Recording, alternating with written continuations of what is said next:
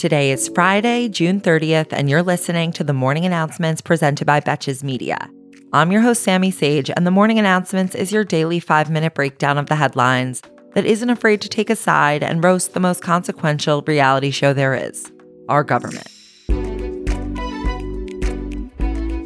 Yesterday, the Supreme Court issued a groundbreaking ruling, essentially declaring it unconstitutional for both private and public colleges to use race-based affirmative action to determine admissions. The court ruled against both Harvard and the University of North Carolina, on the grounds that the school's affirmative action policies are a violation of the 14th Amendment Equal Protection Clause. The irony, I know. According to the decision, race can kind of be used as a factor, but not a specific scoring factor. And they cite stereotypes that tend to disfavor certain races, specifically Asian Americans.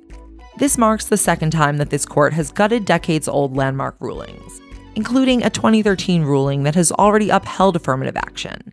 Not to mention that this is likely to fundamentally change college admissions. The three dissenters were Justices Kagan, Sotomayor, and Jackson, the last three on the court who would have been allowed to attend college at all. Classic. With Justice Jackson's dissent accusing the majority of, quote, let them eat cake obliviousness. Charitable to them, one might argue. Calling the decision, quote, colorblindness for all by legal fiat, and that deeming race irrelevant in law does not make it so in life. Sorry, Justice Jackson. We gotta make room for more crew legacies.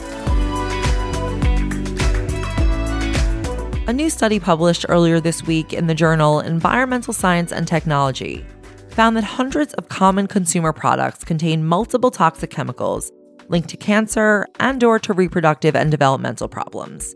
Many of the chemicals were found in cleaning products such as all-purpose cleaners, laundry detergents, and dish soap, as well as personal care products such as shampoo, soap, lotion, and nail polish.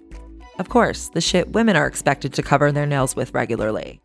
However, the largest group of products were those found in common workplace settings, like factories and construction sites, such as adhesives, lubricants, sealants, and degreasers.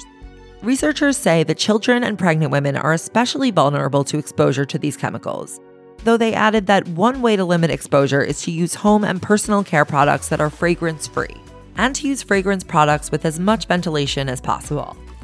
Or we could just ban some of those toxic chemicals as they have in Canada and Europe. As we go into July 4th weekend, over 100 million people are under heat warnings, and an additional 80 million people are located in places where air quality alerts have been issued. The extreme temperatures are due to a stuck weather pattern known as a heat dome, which is a high-pressure front that lingers, and scientists say they may be becoming more common with climate change. According to the CDC, there have been over 1,000 heat-related illnesses per 100,000 emergency department visits in Texas this week. And so far, at least 14 heat-related deaths have been reported, just as the founders intended to celebrate our independence. For our final story today, Google announced yesterday that it will block all links to Canadian news content as a result of a newly passed law in Canada that would force tech companies to pay news publishers for content. The law, known as the Online News Act, passed last week, but could take months to go into effect. In the meantime, Google's announcement followed a similar one by Meta last week. And while this seems like a particularly brutal fate for Canadians, the government estimates that the law could inject upwards of $300 million into the Canadian news industry. Wow. That's like one whole year of compensation for 6 Hollywood studio heads. Thank you for listening to the Morning Announcements brought to you by Betches Media. Until next week, I'm Sammy Sage, and now you know what the fuck is going on.